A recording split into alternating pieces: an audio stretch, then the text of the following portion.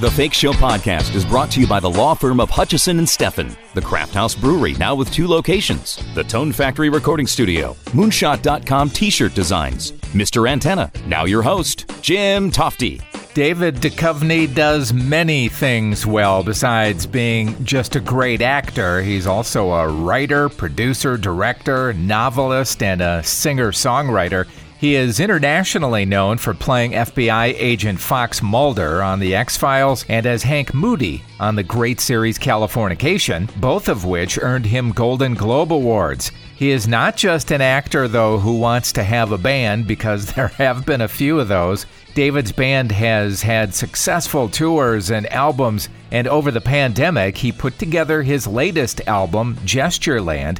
I've got David Duchovny on the line right now in Los Angeles. David, welcome to the show. Boy, it's great to have new music from you again, especially your latest single, Nights Are Harder These Days. I've played it a few times already, and it's really good. Thanks, Jim. I appreciate it. It'll wake you up in the morning. Yeah, and I just played it.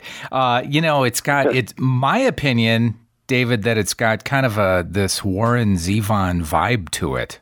That's so interesting because, to me, when I hear it, I hear Neil Young, but I'm such a huge Warren Zevon fan that I'm so flattered and happy that anybody would mention me in the same breath, or a song that I did, and so I will take that any day of the week. Thank you. And I can see the Neil Young connection as well. The new album, Gestureland.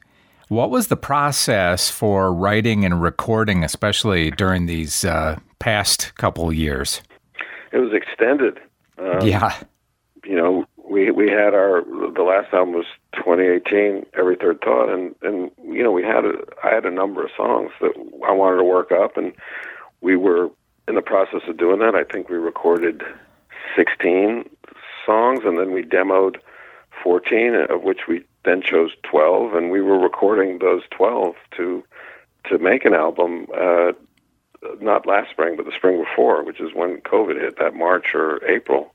And that's exactly when we were just finishing up recording. So obviously we had to shut down for at least a year because you can't be in the same room, and you can't be expelling aerosols by singing all over people or blowing into horn instruments or whatever.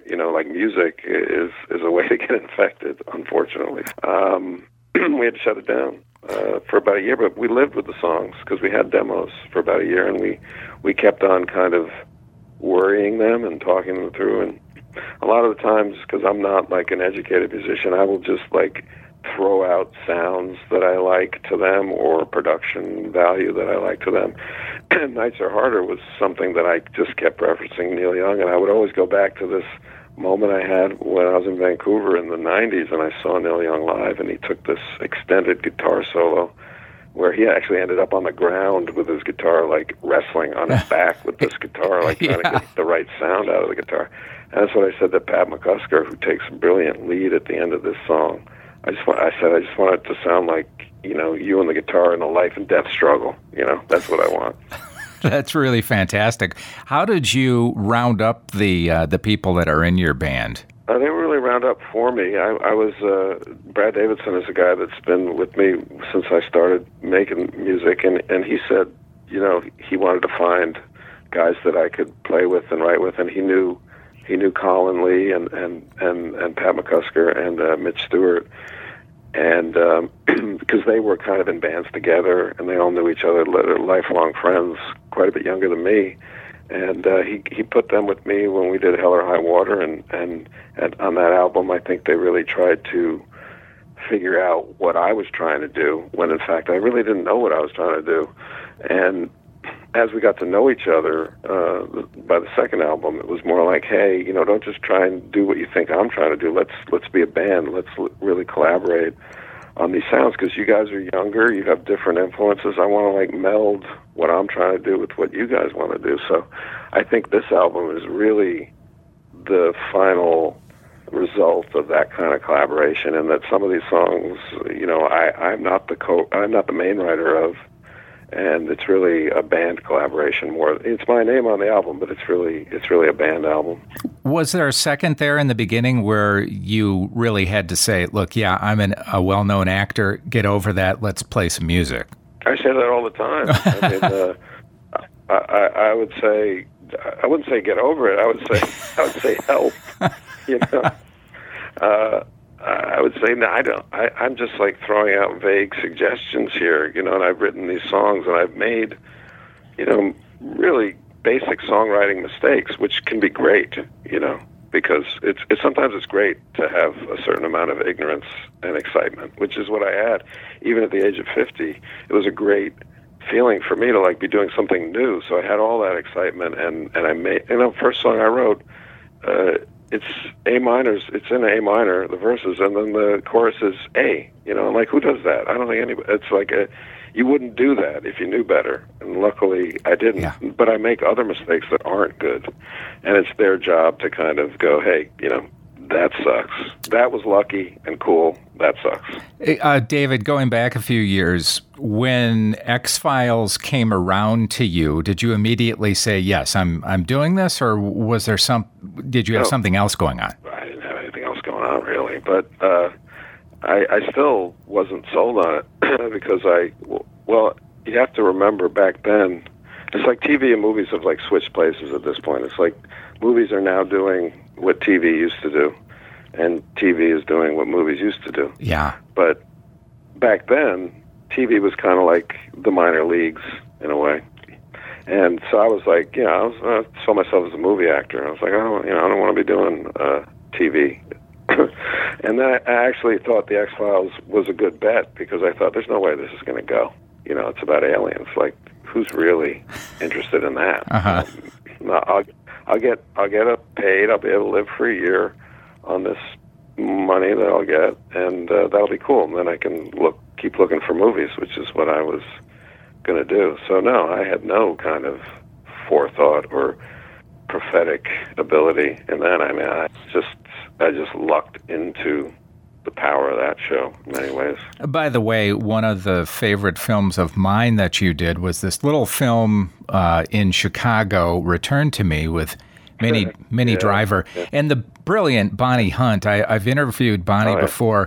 She talks highly of you, by the way, and that shoot had to be a lot of fun. I love Bonnie so much, and I think, I think Bonnie is just an untapped resource.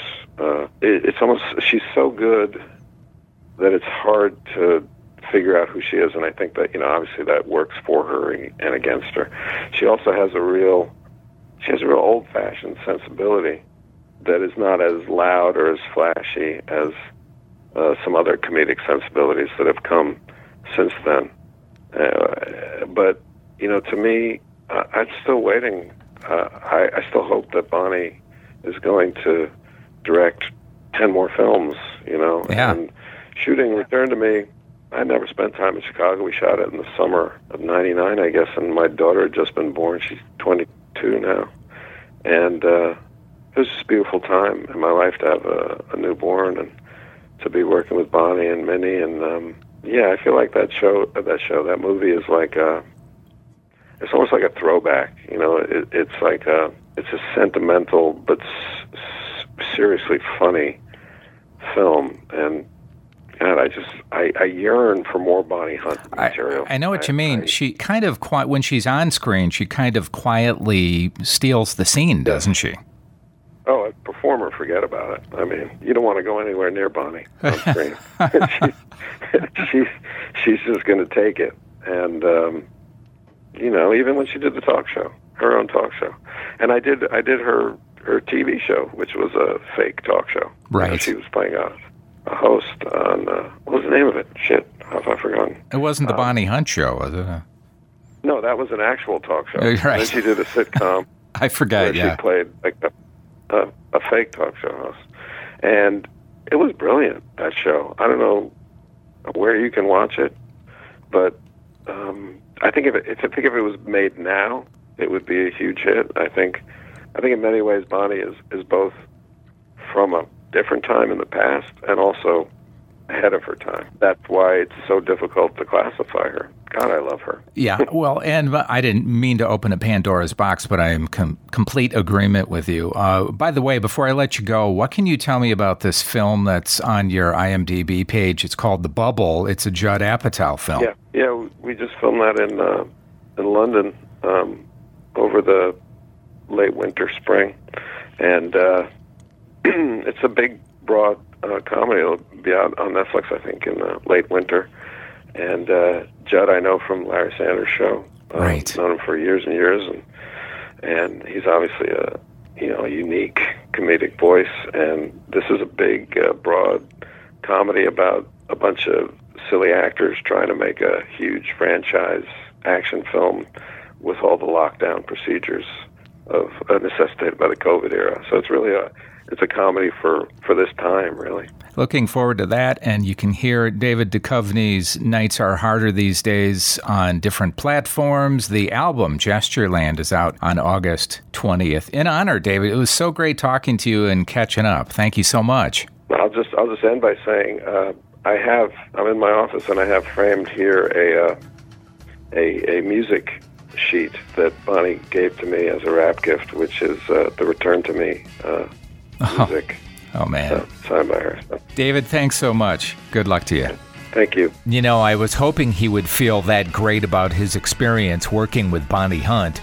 Return to Me was such a quietly great film. And I think the other Bonnie Hunt show that he was trying to remember was Life with Bonnie, maybe? Again, David's new Gestureland album is coming out in August. His Judd Apatow film, The Bubble, comes out later this year. That does it for this episode of The Fake Show. Thanks so much for listening. I'm Jim Tofte. I'll see you next time. Listen to The Fake Show anywhere on SoundCloud, Stitcher, iTunes, and thefakeshow.com.